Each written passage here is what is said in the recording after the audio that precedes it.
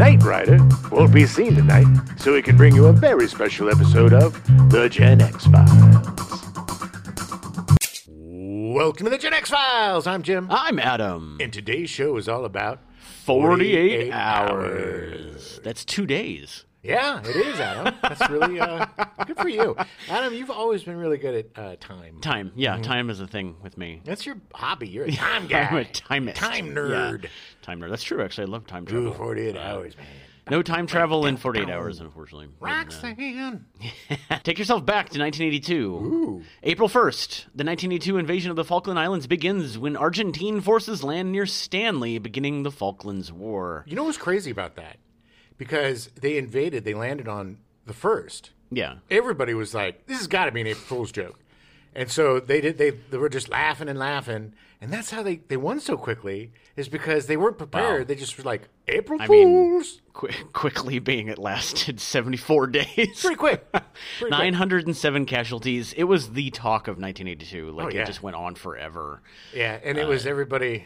The Falkland Islands. There's that whole joke about, Yeah. Everybody did the Scottish thing. The Falkland Islands. The Falkland Islands. So, yeah, exactly. Yeah. The funny thing thing... in British, I watch British shows a lot. Yeah, The BBC. I'm very cultured at them. Oh, are you? The British, one thing you are? Yes. It stands for the British Broadcasting. The British Broadcasting Corporation, Jim. Yes, thank you. I know that, and I don't even watch it. But a lot of the guys... The oldies, they talk about the time in the Falklands. Yeah, it was interesting because even though Argentina invaded and they technically lost, they still kind of claimed the island. Yeah, the island is like, we still kind of are British, so nothing really happened. It was like the British's. It was like the British mini Vietnam. Nothing really happened. Some people died. It was really dumb. On both sides. The reason it was such big news is because a lot of countries sided with either Argentina or England, and it was kind of coming close to national or global disaster kind of thing, which it never did, obviously. And they ended up determining the winner by a football match. Yeah. And by football, I mean soccer for all you American So I assume Philistines. Argentina won? Yeah, it's pretty good. But Argentina's better. I'm just saying. They got good footballers. Yes. Well, you and I.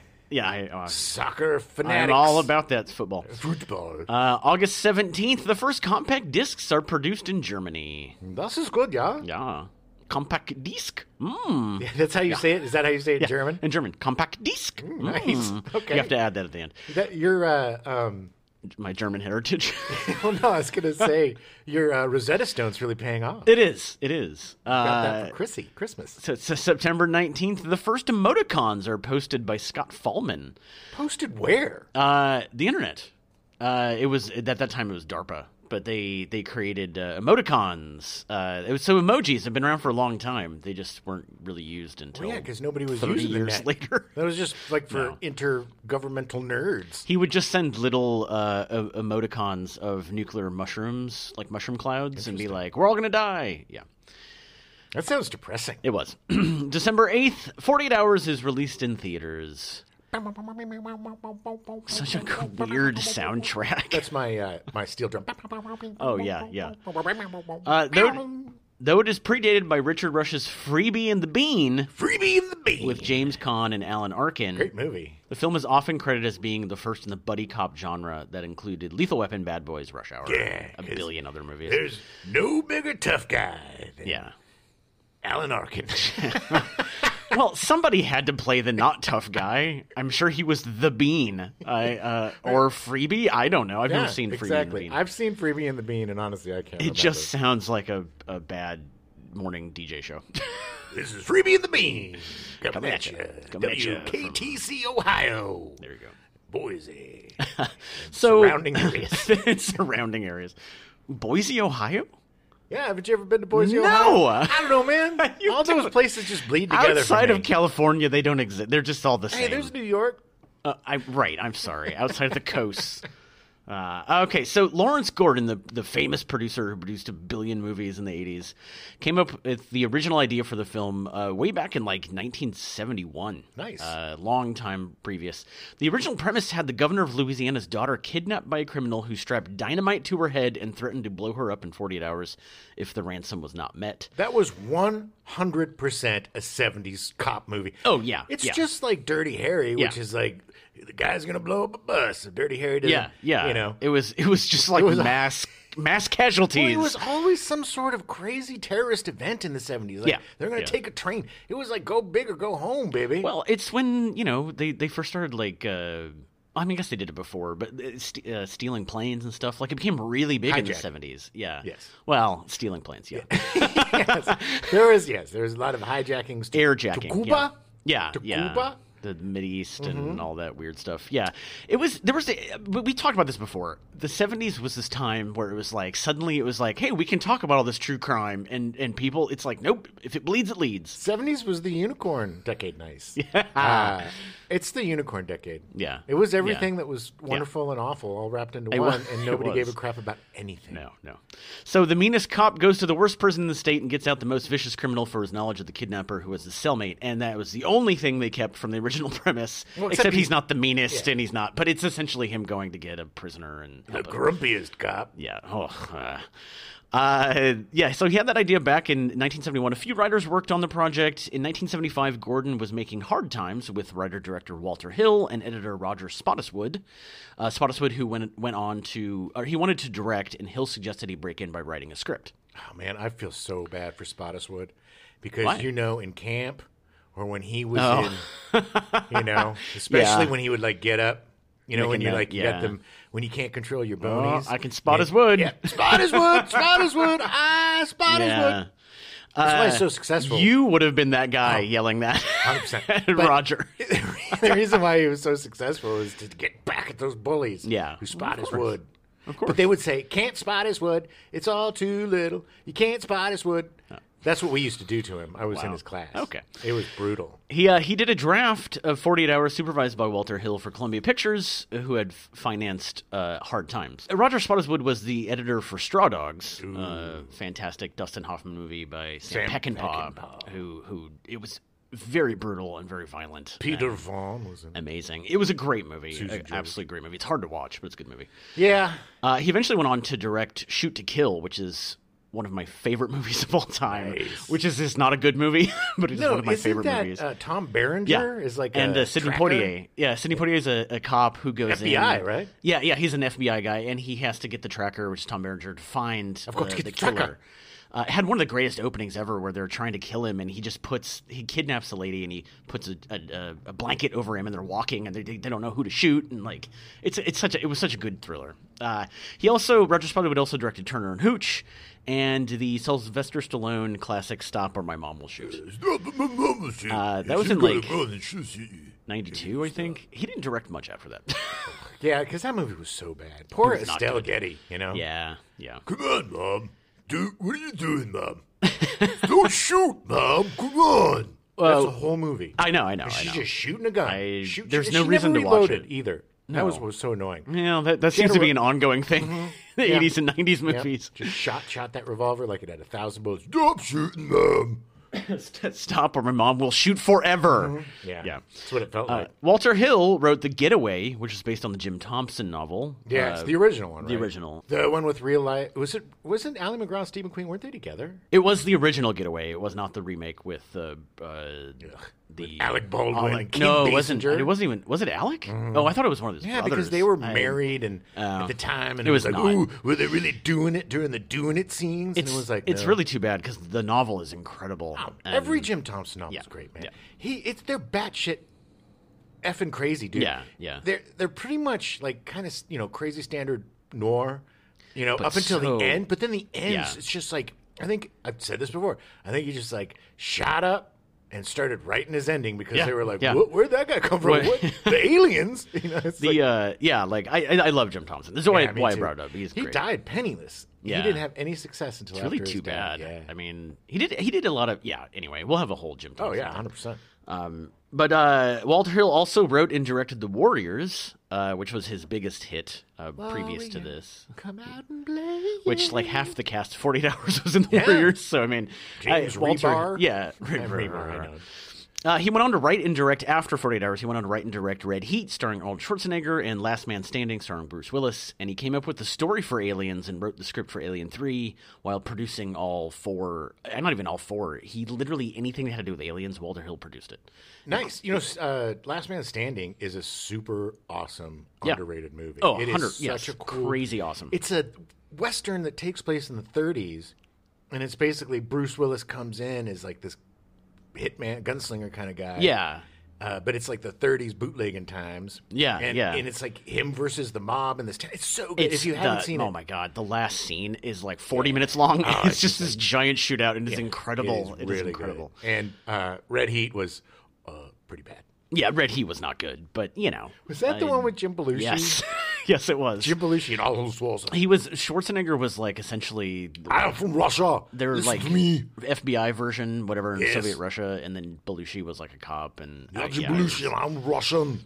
It was when they were trying to do it was kind of a bastardization of the buddy cop movies. They were trying just to put everything into everything. What if we put a Russian and an American together? That'd be crazy. It's like a fish out of water. Woo! Yeah. So the film 48 Hours moved from Columbia to Paramount, who wanted to do a draft for Clint Eastwood. They hired Hill to rewrite the script with Eastwood as the criminal. That would be cool. He did so, but he said... But when I turned it in, I said that I didn't think it would work. He also added... The best idea would be to make Richard Pryor the criminal and have someone like Eastwood play the cop. Back in 78 or 79, no one seemed to think this was such a good idea. So Eastwood passed and ended up playing a criminal and escaped from Alcatraz instead. Great movie. Fantastic movie. As a result, 48 Hours went into limbo for 2 years. Eventually, Lawrence Gordon called Walter Hill and asked him if he would make the flick with Nick Nolte as Cates the cop. Hill said, Paramount felt that the combination of Nick Nolte and a good black actor would be commercial. And he added, What happened is very simple. Richard Pryor is now an enormous movie star, and that's changed everybody's mind about black lead players. Hill envisioned a more improvisational film than he'd ever created. The story is traditional urban thriller. 2 terrible guys are out there and have to be brought down. He added, But even though I enjoy working in genres, the point is always to exploit them or give them a transfusion. So I made a very conscious decision to go with the elements and personality of the 2 players rather than be overtly genuflective to the narrative. Thrusting a white policeman and a black convict together carries so much gravity they didn't have to beat the black and white thing to death. If it works, it's because the actors' personalities. So essentially, they decided to make it a black actor, and first person they wanted to use was Richard Pryor. Yeah, of course, and because he was huge at that time, and he was just huge. Of course, Pryor turned it down because he was now doing leads. He had no reason to be second banana to Nick Nolte, and it really wasn't. I mean, it is their movie, obviously, and Eddie Murphy definitely made it more his movie. Yeah, but yeah, it was a dumb. I'm sorry, Richard Pryor, but dumb decision because. I know you like playing leads, but you pick awful effing movies, man. The same day that 48 Hours opened was Richard Pryor's The Toy. I saw The Toy. I saw all these movies. Something else came out at the same time, too. That was like Airplane 2, the sequel. 2, yeah. I remember that weekend seeing all 3 of those movies. Wow. And being, even at that age as a young boy, being super creeped out by The Toy. There was just something... I really liked that movie when I was growing up, but I also wasn't very aware of... bad racial stereotypes and that things. was awful. And then just like them and their weird Spider-Man jammies running around. It just seemed untoward. It was very weird. Yeah, it was very weird. And then also Airplane 2 was a bit of a disappointment too. Yeah, couldn't capture the original. Even though it had. Yeah. Captain Kirk is William Shatner. Yeah, Captain Kirk played William Shatner. That was really interesting. Yeah. But the best of the best, baby, was 48 Hours. Of course, I love that movie. Hill's first choice after Richard Pryor was Gregory Hines. It was huge at the time. Have you ever seen the movie Wolfen? No, I don't think I have. Ooh, Wolfen's a really cool. It sounds really familiar, but I don't think. It's not. It's kind of a werewolf movie, but it's more of a. What is the Native American shapeshifter? The Wendigo. Kind of a Wendigo, but they turn it. I don't know if it's a Wendigo because they turn into wolves. They don't, necessarily turn into the Wendigo. But there's a young Edward James Olmos is the guy, nuded up, and they think he's turning into a wolf, but it's really not. It's a really good movie though. Yeah, it's him and old guy, great actor. Don't remember. Don't care. Doesn't matter. Show ain't about him. It doesn't matter. But Richard Gregory Hines was not available, so Hill's then girlfriend and future wife, Hildy Gottlieb, recommended her client, Eddie Murphy, then best known for his work on SNL. Oh, yeah. And what a stroke of luck. This is how it kind of happens in all these stories. It's just, there's so much luck involved. Yeah, just chance. And I'm not going to say nepotism, but just like, hey, I know this guy who... And you got to have the talent to back it up. Of course. I'm not discounting anybody. There's a lot of people that get the shot that don't deserve the shot. Right. But this kid deserved the shot. This was just smart thinking on her part, and then smart response in his. Eddie Murphy was the epitome of someone who saw an opportunity and milked it for everything he could. He was the human version of a rocket ship, baby. Yeah, he knew that if he got on this movie, he would learn so much, he would become better, and that it was his gateway into becoming a huge superstar. He was always 2 steps ahead, even at a young age, because he wasn't even 21. No, he was 20 when he first started shooting this. He couldn't even have a drink. He had never had a sip of alcohol in his life. I mean, it's possible. The character of Reggie Hammond that Murphy plays was originally named Willie Biggs, but Murphy felt that it was too stereotypical of a black man's name and changed it to Reggie Hammond.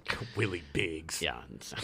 Although, I mean, Reggie kind of, I think, has become actually kind of stereotypical as well, but I think a lot of it's because of this movie. Well, I think Reggie Jackson probably was the gateway to the Reggie name. Yeah. And there's a lot of respect. Yeah, sure.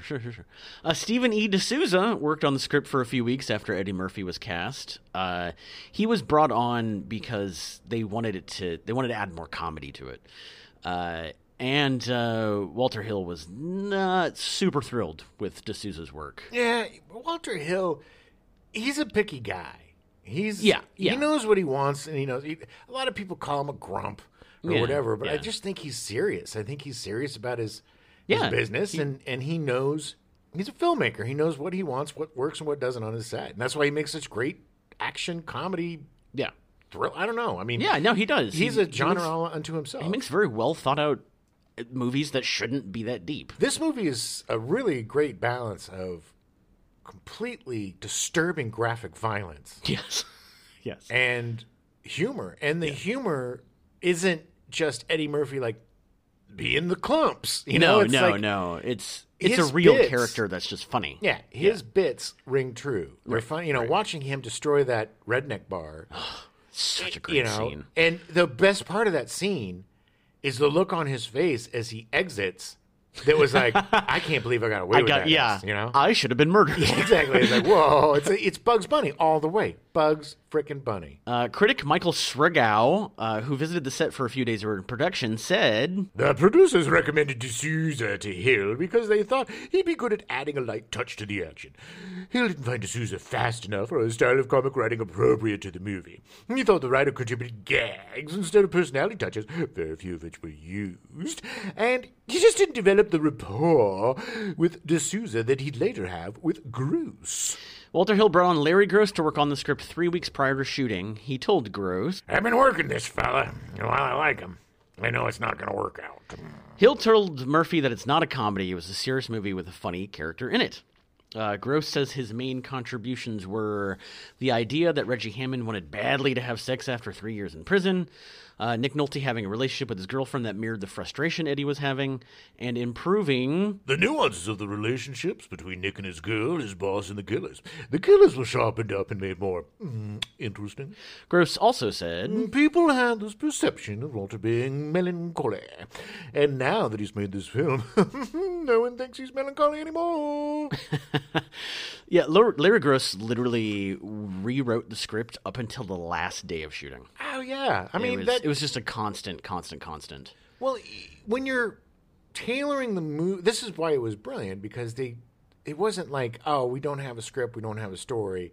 It was tailoring the dialogue and the situations to the strengths of these characters. Right. And these actors. I mean, Nolte, he's a genius, man. That guy is he's a classically trained, he's brilliant thinker. And then, Murphy is just a hungry kid who wants to learn and is just naturally cool, funny, and watchable. And it's like the Hill and the writers really exploited. Oh yeah, totally. Yep. So the cast: Nick Nolte, Inspector Jack Cates. He had starred previously in The Deep, based on the Peter Benchley novel in 1977, Who Will Stop the Rain, a movie about the Vietnam War in 1978, and North Dallas 40, about pro football in 1979. North Dallas 40 is good. Yeah. Because it's all about, like, their pains and, And being real, yeah. And it's like, they didn't get paid a lot back then, and it was just the trudge of being football players. It's really... I think Mac Davis was the other star in that. I think it was he and Mac Davis. Yeah, the that football sounds right. Guys. Yeah. But I recommend that. I think he also. I don't know what went on with my voice there for a second, but I think he also starred in a soap opera where he got his start. Oh, that's very possible. I just looked at his film credits. I wasn't looking at his TV stuff. So it's very possible. James Remar is Albert Gans, the enemy, the antagonist. Starred in The Warriors, but previously with Walter Hill, and then later played Dexter's father in Dexter. He was a ghost. He was. He was not real. He was a figment of his imagination. I remember seeing Nick Nolte in The Deep. The Deep is kind of like, I watched The Deep because they, after Jaws was successful, they put a shark in the water. It wasn't even about that. It was about treasure hunters or whatever. Yeah. But I liked him so much. And what I thought was so cool about Nolte is his character didn't wear a wetsuit. He just put on his stuff and wore No. He wore like a dress shirt and pants and jeans. It's like he just was wearing his clothes. Here we go. Let's go. I just thought he was the coolest guy. He was just such a cool dude. He just a gruff man. Nolte, it's really funny because Nick Nolte is apparently like just a big teddy bear. Like he's apparently the nicest guy in the world. Yeah. And because his voice and because of his giant stature, everyone wants him to play this mean, gruff dude. To the point where Larry Gross would talk about how Nolte was always trying to pull back. Yeah. And like and Hill was like, no, you gotta get meaner. You gotta get meaner. And he was just like, man, I don't really want to. But that was so brilliant because we watched the movie again. It's not really streaming anywhere. We found it on Pluto TV. Yeah. Which was like watching it again in the 80s because we had 7,000 commercials. On TV, and I'm just going to tell you this, Arizona. F you. F you. I'm never coming to your stupid state again because you just made me watch your stupid commercial Discover 8,000 times. Commercial 4,000 Wonder. times. Yeah. Ugh, between that and like drugs. But it is available for free, so you can watch it for free. Yeah, it's just like it goes from being an hour-and-a-half movie to watching one of the extended versions of Lord of the Rings. My God, it with forever. the 7 million commercials they force you to watch, and they also bust in at like the stupidest times, like right in the middle of like a sentence, and be like, "Hey, so be good." And it's a jump Discover cut. Arizona. It's literally a jump cut. It's not even like a fade out or anything. It's just bang, bang. There it is. Yeah. So anyway, so be prepared for that when you watch it. But man, saying what you said, it added to like his uncomfortable, like Nolte's character, Cates. He's super uncomfortable in his skin. You know, he's a little pudgy. He's not like he's not some big old action star or whatever. No, he's just this kind of drunk, very working man. Alcohol. Yeah, he's just he's a guy that wants to solve crimes and not fight with his F buddy. Yeah. And that's basically it. And he just doesn't want to be hassled, and he wants to get it done. He's just so put upon, But he's also self-aware. It's a very complex character because it'd be, and I think him questioning that and him being a softie added the touches. I don't know. Added the touches that makes the evolution of their relationship believable. Yeah. Totally. And it's a very, very cool and organic buddy film. It is. Yeah. It is. David Patrick Kelly played Luther Kelly. He was one of the bad guys. He's the one whose girlfriend got kidnapped by James Remar. He's the one that says, "Warrior." Yes, he was the main antagonist in The Warriors, which is really funny because they made him look much bigger in that movie than he really is. He was also the main antagonist in Dreamscape. Oh yeah, that's right. With Dennis Quaid. Yeah, and Steven Spielberg's wife. Oh yeah. Schlooby de Boobity. Kate Capshaw. There you go. not a very good movie. The dude though, he turns into like a big snake at the end, so it's kind of. Dreamscape is definitely got a place in people's hearts, but it's not a very good movie. They didn't remake it because it's like assassinating people in their dream. It was like the pre Freddy Krueger. It was like if the CIA were Freddy Krueger. That's Dreamscape. David Patrick Kelly later starred in Commando with Arnold Schwarzenegger. He was in The Crow with Brandon Lee, and he played Harry S. Truman in the Clint Eastwood film Flags of Our Fathers. Yes. He was good. Sonny Landham as Billy Bear. He was as they kept calling him over and over again, the Indian in the movie. I love that actor. He was also in The Warriors and in Poltergeist. Yeah. He was in Firewalker, the very first movie I ever saw in the movie theater. Oh, wow. With Chuck Norris. Yeah, another big action guy. Yeah. And most famously, and everyone knows him from Predator. In Predator, yeah. Come and get me. He was fantastic in that movie. What's up, Dutch? But he was another one of those guys that you would never know his name. I mean, this movie's just full of character actors. He was just a buff Native American guy that showed up in action movies. He must have just been like, I just have this weird. I picture the '80s, like the Paramount gym. Yeah, and there's there's that guy and like Schwarzenegger and Rambo and all these guys. just working hanging out in the. Hey, you guys want to go get a smoothie? I gotta get in my steps. Let's go get a smoothie. Brian James as Inspector Ben Kehoe. B-R-I-O. Yes, Brian. He portrayed Leon Kowalski in Blade Runner, what he's most famous for. Another character actor that was in everything. Yeah. He appeared in Southern Comfort, another 48 Hours, the sequel to 48 Hours, Silverado, Tango and Cash, Red Heat, The Player, and The Fifth Element. He's just got this face, man. He's just got like a hound dog face. He can play super dumb or super spooky. Like Hatchet face. Like he's very, And good for him, too, because I don't know if you remember the plot to Another 48 Hours. I don't think I've ever seen Another 48 Hours. You're not missing a lot. But did that come out in the 90s? 1990. Yeah. Kehoe and his partner were the bad guys. They ended was up like crooked being cops. the bad guys, yeah. So he got a much more expanded role. Yeah. Well, he'd been in a lot of stuff by then. He proved his worth. He was in trouble. Annette O'Toole played Elaine Marshall, the beau of Nick Nolte. Peter O'Toole's daughter. Peter O'Toole's daughter.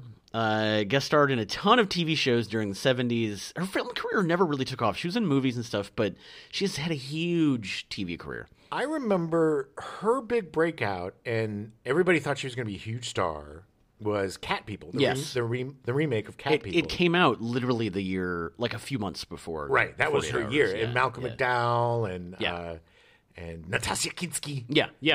She was in that, and then she did a topless scene, and it was O'Toole's daughter doing the boobies, and it was like this huge the boobies. Is that what you called it back in the day? That's what they said. There's a clause in your contract. Was like, tonight on the news, Annette O'Toole, Peter O'Toole's daughter, is doing the boobies. Frank McRae is Captain Hayden. That's the way it is.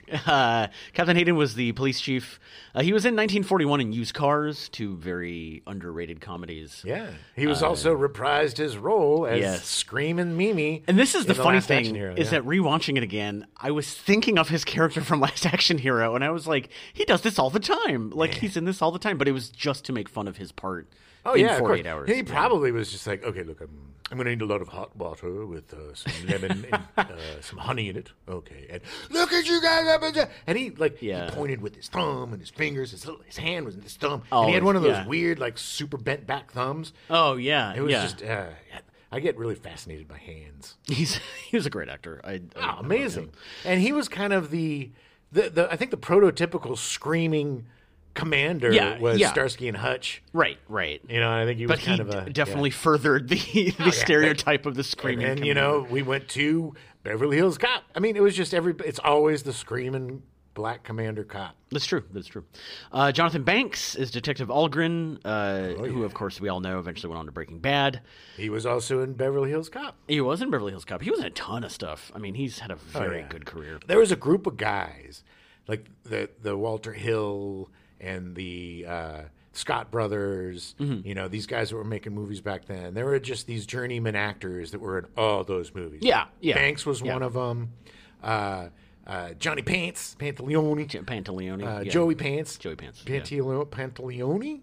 He was another guy that was in all that stuff. It was just they had all these like goombas. Yeah, they just threw into stuff, and they were henchmen, and they were yeah. this or cops or whatever, and you could make a really great career. Oh yeah, a great career. Margot Rose is Casey.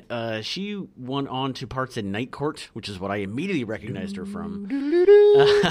And she was also played the guest lead in the most acclaimed episode of Star Trek: The Next Generation. Which episode is that? It was called like Immortal Nights or something, or Illuminated Nights or something. I don't know. I don't remember it. I've watched it. I don't remember. I need to rewatch that show. It was a great show. And you should, because Denise Crosby, playing Sally, obviously was also in Star Trek: The Next Generation, and was the granddaughter of Bing Crosby, who also at one point did the boobies. Well, she did. As he said, she did the boobies in 48 Hours. Yes. But I think she got fired from the Next Generation for doing Playboy. Yeah, she was. Which the irony is that she then came back and played her own daughter. So like it didn't. They were like, they were like, nah, it's fine. It wasn't as bad as we thought. I mean, it's really kind of sexist to be. Yeah. You know, a woman has a choice to do whatever she wants. It wasn't just that. She wanted to get out. Like she was didn't want to be locked into it every. It was like I think you're right. I think it was like a David Caruso situation where it got a little bit too big for them britches and thought they were going to have a big career outside of that, and then decided nothing happened, and then crawling back to TV. Not Crosby as much as Caruso, that red-headed bastard. I'm looking right at Chad Michael Murray while you're saying this. Olivia Brown is Candy, who best known for her role as Detective Trudy Joplin in the NBC crime drama series Miami Vice. Oh, Trudy, I love Trudy. She was so good. Ooh, Trudy and Gina and Trudy. Yeah, they were the Crockett and Tubbs, the female Crockett and Tubbs. Yeah, she was great. She's fantastic.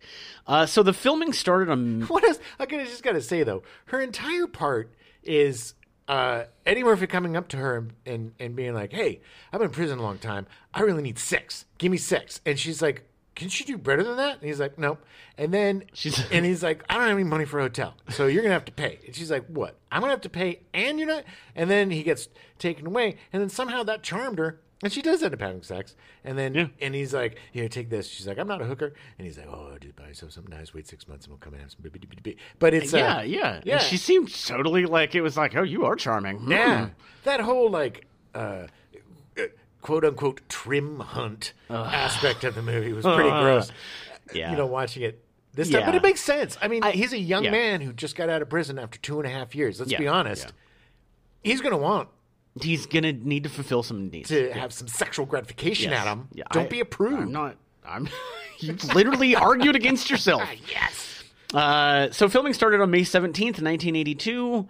Murphy started a few weeks after principal photography began because he was finishing up his season of Saturday Night Live. He didn't really come into the movie until about a third of the way in. Yeah, it was definitely he was the kickoff of the second act. Exactly.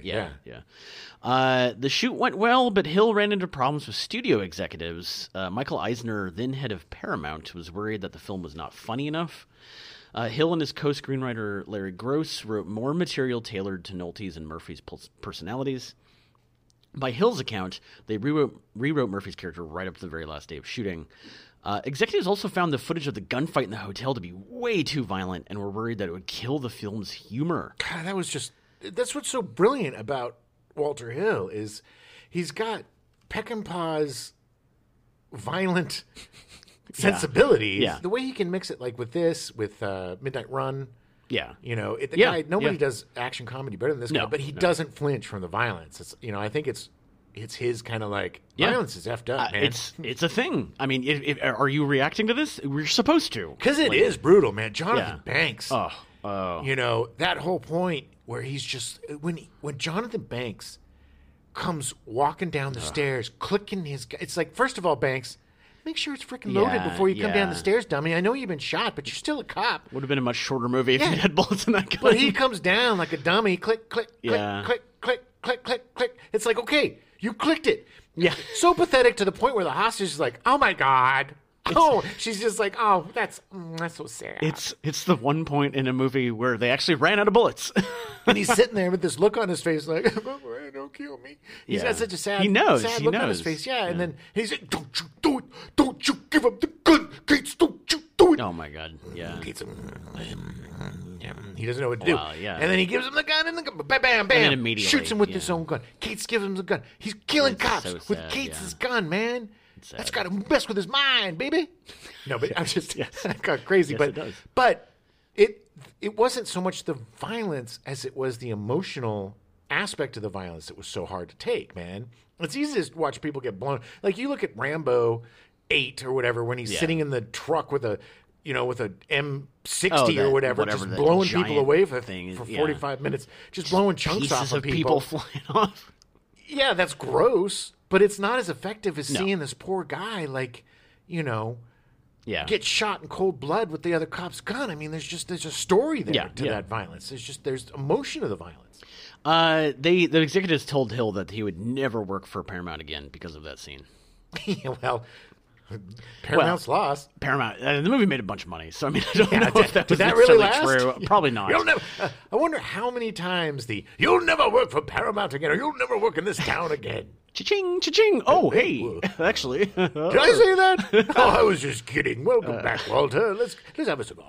It was widely known on set that Paramount executives hated what they had seen of Murphy's performance in Dailies and wanted to fire him, but Nick Nolte and Walter Hill fought to keep him. Yeah, I don't think they understood it. They didn't get it. Because Eddie Murphy, I mean, the fact that his first scene, he's singing a police song. Yeah. Roxanne. Yeah. Put on a red. I mean, just doing it so, hilariously. And then, by the way, Walkmans didn't have microphones that you could get right into people's earphones, by the way.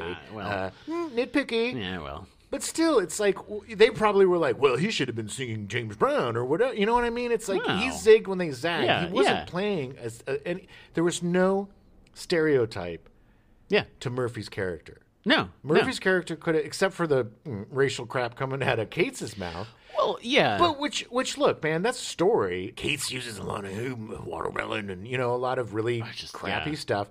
But he admits, he's like, look, I'm sorry about all the, Yeah, he's like, it was a way to control you. He felt like he had to. Because that's just what it was. It was more like, hey, this is what cops do. Yeah, which is gross. It's like, he was basically explaining why cops are such assholes. But the thing is, it's like Eddie Murphy didn't just take it. Eddie Murphy wanted to get laid and have a steak. Yeah.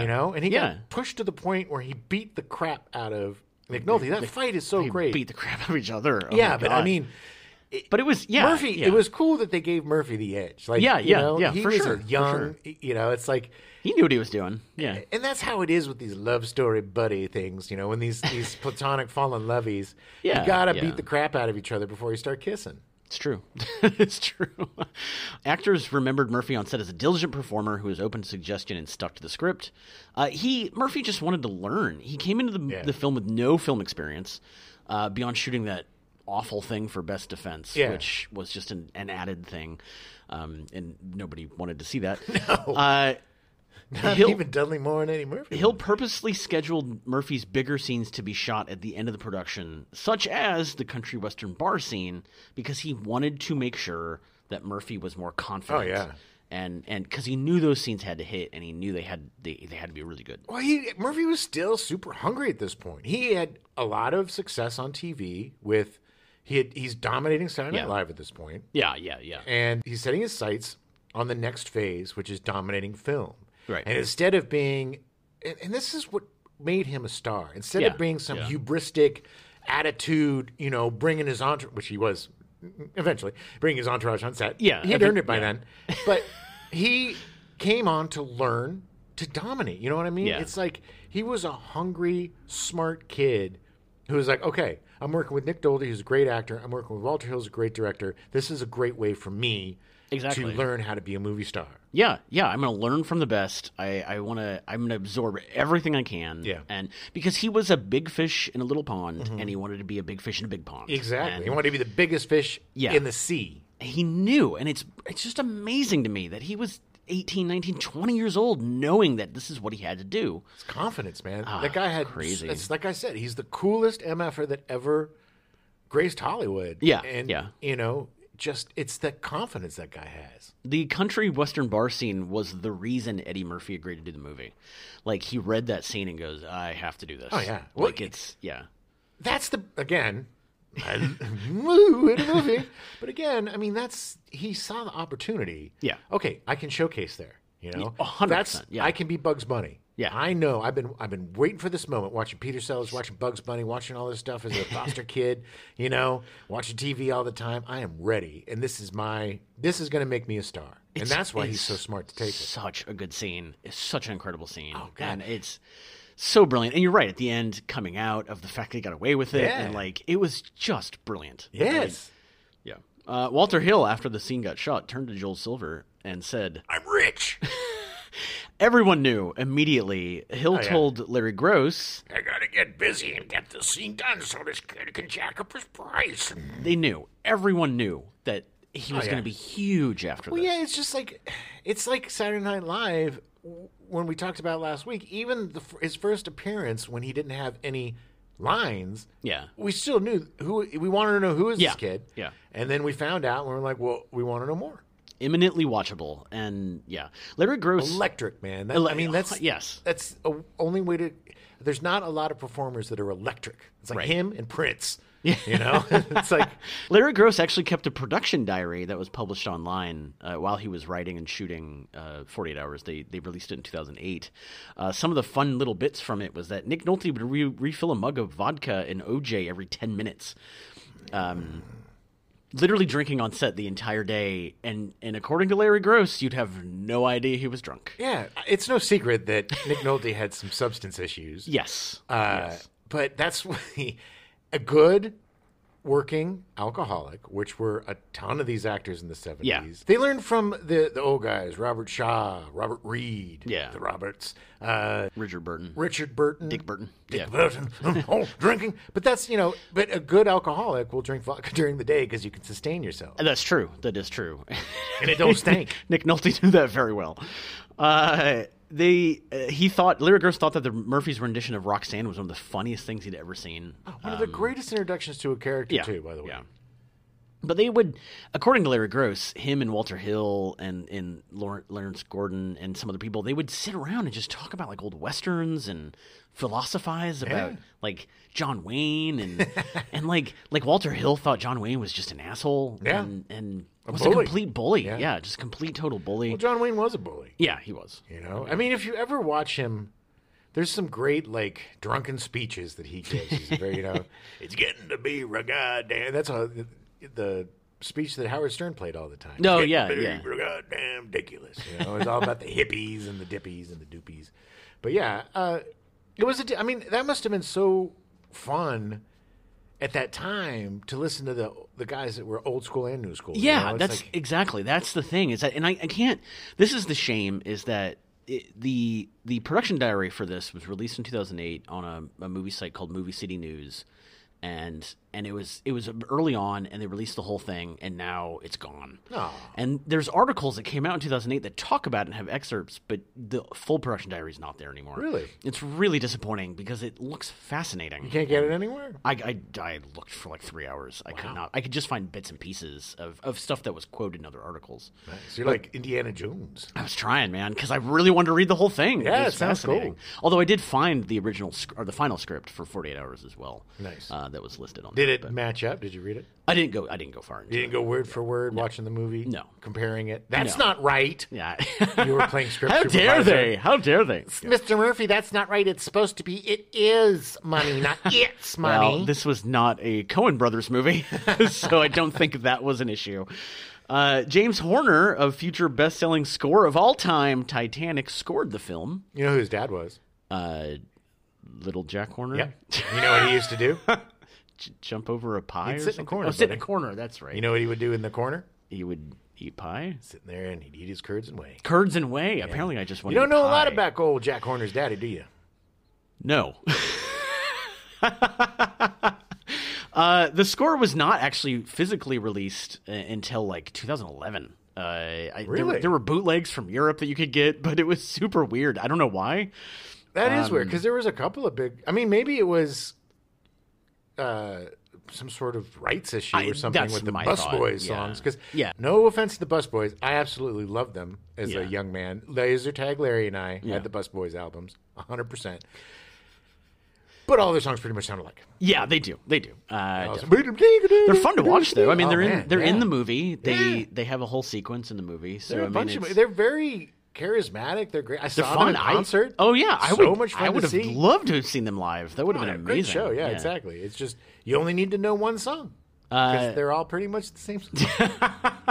48 Hours opened in the United States on a Wednesday, December 8th, 1982, with its first weekend the same as The Toy and Airplane 2, the sequel, and finished behind them in third place for the weekend with a gross of $4.3 million. And for the full 5 days, it was like $5.2 million. Yeah, because nobody really trusted Eddie Murphy, like as an opening, you know? But it grew word of mouth, man. It did really well, right? Yeah, it ended up grossing $78.8 million overall in the U.S. and Canada box office to become the seventh highest-grossing film of 1982. Excellent. And what do you know its budget? No, there was no information about budget. They keep that stuff pretty tightly. Sometimes. It's weird. Sometimes they do and sometimes they don't. Probably when they do, it's because of some sort of accounting shenanigans. I'm guessing it probably had something to do along the lines of the soundtrack not being released. Like, there was definitely some, like... Yeah, no, the movie made exactly $0. But I remember that weekend, and I'd theater bounce that weekend, and I remember that's the movie I went back to see again. Oh, nice. And because it was just like so awesome. I mean, The Toy was funny, and I love Richard Pryor and Jackie Gleason. Yeah. Oof. But it was. And it was kind of funny, but it wasn't a great movie. It was just odd. And Airplane 2 was funny, but it just wasn't Airplane 1. It tried too hard to be the first movie. And then 48 Hours was like, oh man, this is brutal cop movie that's super funny with my favorite actor of the time, Eddie Murphy. Yeah. I mean, that Laser Tag Larry and I went back 2 or 3 times to see that bad boy. Nice. 48 Hours was nominated and won several critical awards. Walter Hill won the Grand Prix Award at the Cognac Festival du Film Policier. That's where they drink a lot of cognac and talk about cops. So much.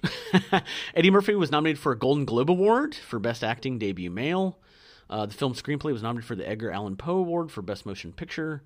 And James Horner won an award for his score at the Los Angeles Film Critics Association Awards. Nice.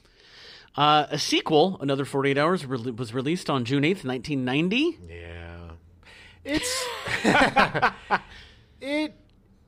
A lot of the sequels they made in the 90s to movies in the 80s just weren't good.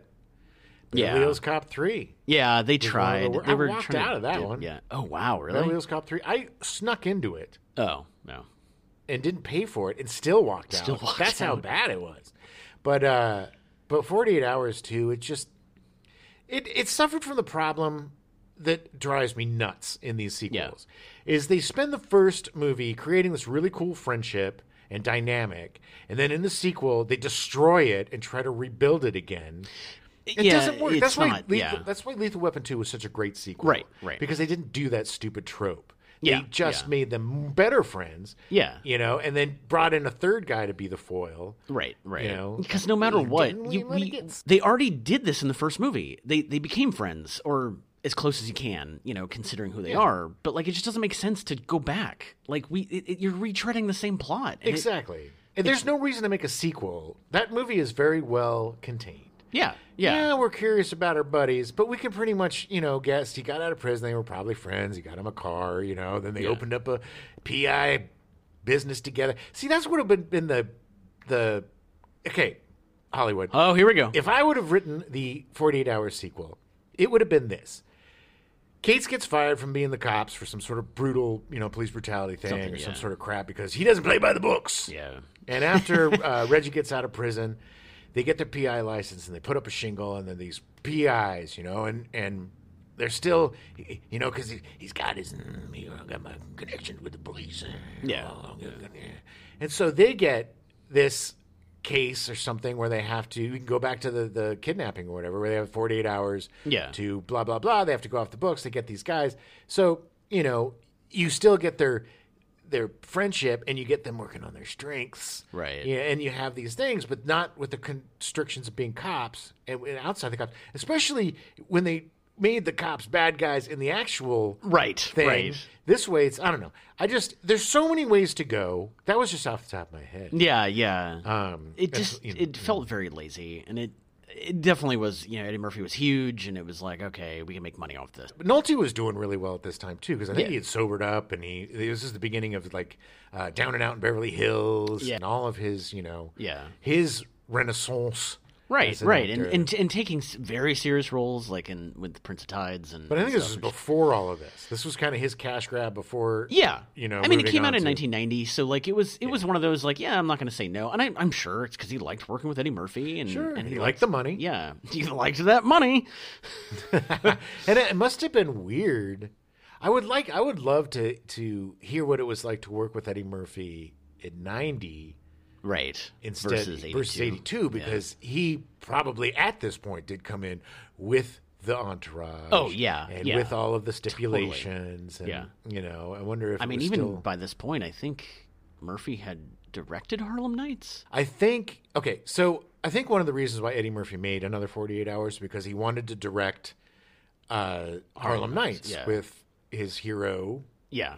With Richard Pryor, yeah. And so I think to do that, he had to agree to do 48 Hours, another 48 hours. I wouldn't be surprised if it was a contract deal thing. Because it feels like a contract deal thing. Yeah. It feels. I don't think anybody was like into it. Clamoring for a sequel to the movie. I just see I see Nolte like reading the newspaper, and I see Eddie Murphy like listen to his whatever tracks he's laying down for his new album with his entourage, and it's just like I just don't see anybody. I see Walter Hill just be like, this sucks.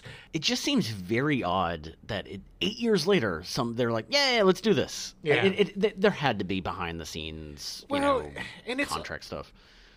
Like you said, it's super lazy because now it's like Nick Nolte's in trouble. He's got a manslaughter charge against him. Right. And so he's got to get Reggie Hammond, a newly released convict, to figure out who the Iceman. It's just this convoluted, dumb thing, and it ends up being the cops. And, it's just Eddie Murphy is not young and hungry, and Nick Nolte isn't grizzled. He's looking pretty good and fresh-faced. So it's not the same thing. And it's just sad. The movie got remade in India in Hindi in 1984 as Andar Bahar, which apparently was a very highly successful film, and then also got remade again in India in 1982 under the language of Canada, which I looked it up because I had never heard of this before. Kannada. It's a language used in southwestern India. Interesting. I had never heard of it, and I was like, it has to be pronounced differently, and it's not. The copyright issues in India are sketchy at best. So you'll see like Spider-Man movies and Spider-Girl. I mean, look, just type in India and any of your favorite movies, and you'll see something spectacular. The best part about the movie that was made in the Canadian language in India in 1982 was that it was called Police File, which is just the most generic, awful name ever. In 2017, the Safdie brothers announced they would helm a remake and co-write the script with Gerard Carmichael. Ooh, well, I love Gerard Carmichael. Yes. The Carmichael Show was awesome. It had Lil Rel Howery, Tiffany Haddish, David Alan Grier, Loretta Devine. It was really funny, and he was trying to do like a All in the Family kind of. He was trying to do more of that kind of show, and it was really interesting. It was really funny, but it never had like a set time slot. That thing would just jump everywhere. It would disappear for like a year and then come back with 6 episodes. It was so mishandled, and it's just a shame because that show was really, really awesome. It is a shame because I like Gerard Carmichael, but I really don't like the Safdie brothers. Yeah, they did. What did they do? They did Uncut Gems, right, which I knew a lot of people liked. I didn't see it. That is the closest I've ever come to walking out of a movie theater. I didn't watch that movie because of your hatred for it. The end of that movie, I literally wanted to grab the Safdie brothers and knock their heads together and be like, why did you waste my time? Ooh. I hated that movie so much. Okay. So tell us how you feel. To the point where I didn't even see their other movies. I was just like, why? What other movies did they do? They did Good Time with Robert Pattinson. And they did a couple others, but they usually act in their own movies. And like, I watching them in like interviews and stuff, it was just like, I don't even want to be around you people. Now, you said that the development for this remake changed so much that it turned into a different By movie. December 2019, the Safdies announced that they had reworked it so much that it became a completely different movie. Are they making this movie? And I believe they are making this movie. With Gerard Carmichael? I don't think so. Well then forget it. Yeah. I'm not in. Yeah. So I think he was brought in to kind of do the Eddie Murphy part and like and add that stuff. He would have been great. Yeah. He would have been great if they were going to redo this movie. And you know me, not a fan of remakes. Yeah. But if they were going to do it, he would have been a really interesting choice because he's got that same swagger and attitude, but a totally different comedian. Yeah. But he has still that confidence that just makes him cool, watchable, Yeah. and unflappable. Yeah, You know? He's yeah. just like, he's another guy he's that's very just fun to watch. I hope he takes off, man, because he's a really talented cat. All right, we are out of time, so we will be back next week with Trading Places. Yeah, oof, baby. I I'm love so it. excited about covering this. This has been a really fun month because so much of Eddie Murphy's output for the last 20 years has been kind of, let's just say subpar. Suspect. Yeah. I mean, he's had a nice little renaissance the last few years. He's stayed away from the giant blockbuster movies, and he's gotten more down into the nitty-gritty of the acting and stuff. He's gotten better. I guess what I'm trying to say is it's really cool to watch Eddie Murphy become a star. Yeah. And from going from Saturday Night Live to this and then to Trading Places, it's just watching this crazy lightning bolt of a talent kid go from this raw, unrefinable talent to just kind of becoming the superstar. And it's incredible how much charisma this kid had. Yes. Wow. That's it. We're out of time. The film is often credited as being the first in the body. Wow. The story is traditional. Sorry. Yeah. We now return you to your regularly scheduled programming, The $6 Million Man, already in progress.